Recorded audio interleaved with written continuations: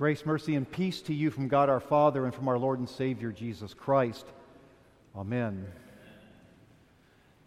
The focus of our Lenten services this year at St. Paul has been the 7 words of Jesus as he was on the cross. They are words of life even in his death. Tonight, we conclude fittingly with his words, "It is finished." But what is finished? Yes, the terrible suffering of Jesus is finished. His agony in the Garden of Gethsemane, his arrest, his trial, beatings, his being unjustly sentenced to death, having to carry a cross and then nailed to it and to hang on it for 6 hours. All of that now is finished. His suffering, pain, and darkness and death are finished. And I think we can kind of relate to that when we experience suffering, pain, or darkness, we like when it's over, when we get through it, when it is finished. And it may even be good when death finally comes to a person who's suffering pain. That's certainly the case as we look at Jesus on the cross tonight. And that's what we gather around tonight, the cross. An instrument of suffering, pain, and darkness. A place of death. A place where we hear words of death from Jesus saying that his life is finished. But something else is finished. Along with Jesus' suffering, his pain, darkness, and death, also being finished is a payment. A payment is finished. Besides the cross being a place of death, Jesus speaks words of life from it, and "it is finished" is a word of life for us. It's a word of life that we really need to hear because we're dead. Yes, my friends, we are dead in the brokenness of this world. We're dead in the suffering, pain, and darkness and death of this world. And we're dead in our own brokenness, our own pain and suffering and darkness. We're dead in our sin. Sin. In fact, that's the very thing that even causes death. Romans chapter 6 says, "The wages of sin is death." Basically, death is what we earn for our sins. That is our wage. It's what you and I get for breaking God's laws. When we think, say, or do terrible things to other people. Death is that price. And death awaits. You can't get away from it. Sin and death are our it. Because sin and death, our lives are like unfinished payments. I think we can relate to that too. Having payments to make. Sometimes they take years, maybe decades to finish. That's frustrating and draining to even have to think about payments. But in his suffering and death and darkness and pain, Jesus finishes what you can't finish because of your sins. Jesus pays what you can't. You can't finish what's required for your sins. So why does Jesus have to finish it?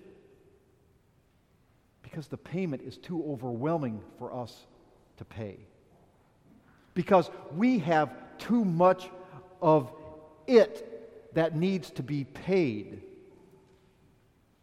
Basically, we can't finish it because we're too full of it. We're full of ignoring God, rebelling against Him. We're full of evil actions, hurtful words, detestable thoughts, vindictive desires, and impure intentions. We're full of brokenness, full of selfishness, full of sin. We are full of it. And if Jesus is the sinless Son of God, who committed no crime or no sin, who's been wrongly arrested, falsely tried, and sentenced to death by crucifixion, then He's not dying on the cross, finishing something, finishing it for Himself. It's not a payment for His benefit, it is for your benefit. His death is for you. And He finished it for you, paying for it with His life. Yes, Jesus dies to finish what's required of your sin. He dies to pay that price. He dies to forgive you of what needs to be paid. He finishes it. Yeah, the wages of sin is death, like I said, but hear these verses too, from Colossians chapter 2. When you were dead in your sins, God made you alive with Christ. He forgives us all of our sins, having canceled the charge of our debt, which stood against us and condemned us. He has taken it away, nailing it to the cross. Do you hear that? Hear that Jesus has taken it away.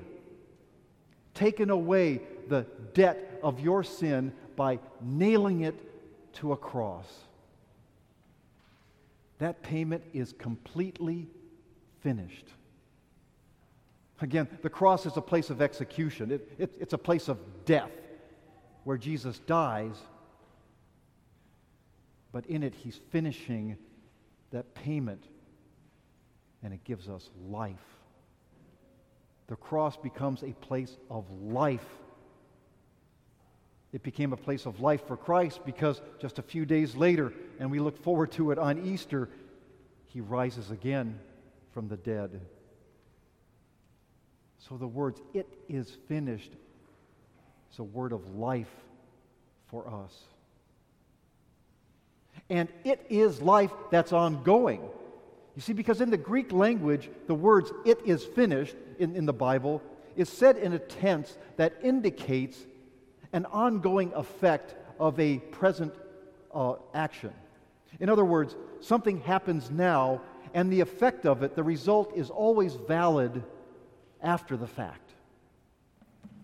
We have that with Jesus' finishing death. It's always valid. It is always finished. What God did in Jesus Christ back then is in effect right now. What His death and resurrection finished then is still finished.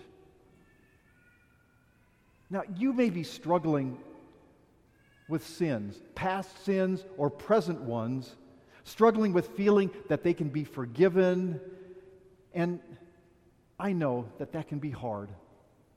Sometimes you can doubt it, and that's because Satan loves to bring up the past and loves to accuse you of your sin and your brokenness.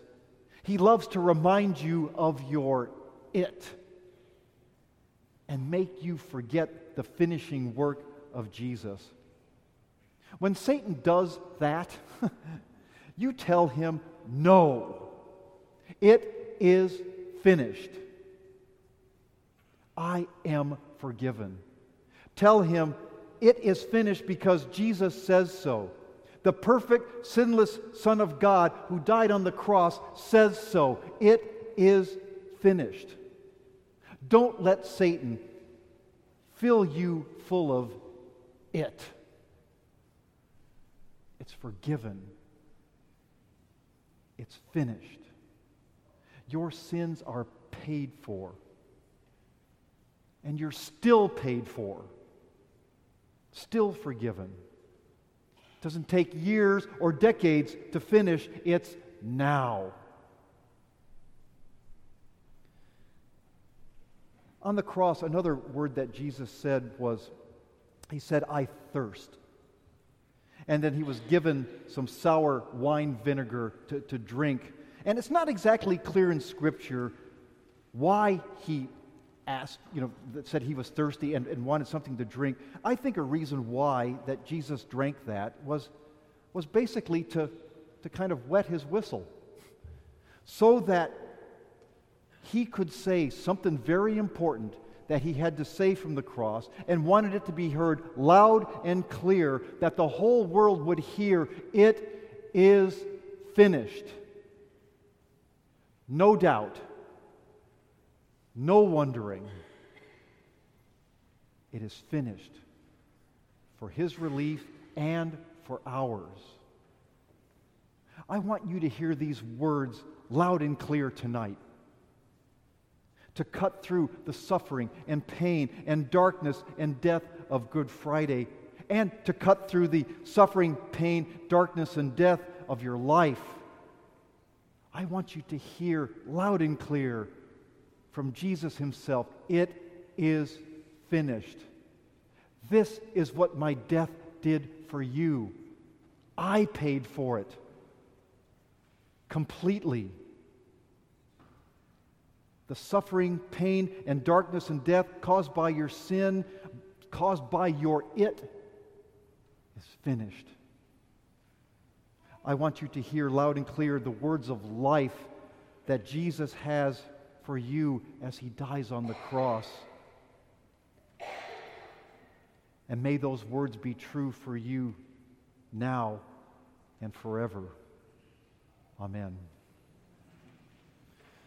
Now may the peace of God, which passes all understanding, keep your hearts and minds in Christ Jesus. Amen.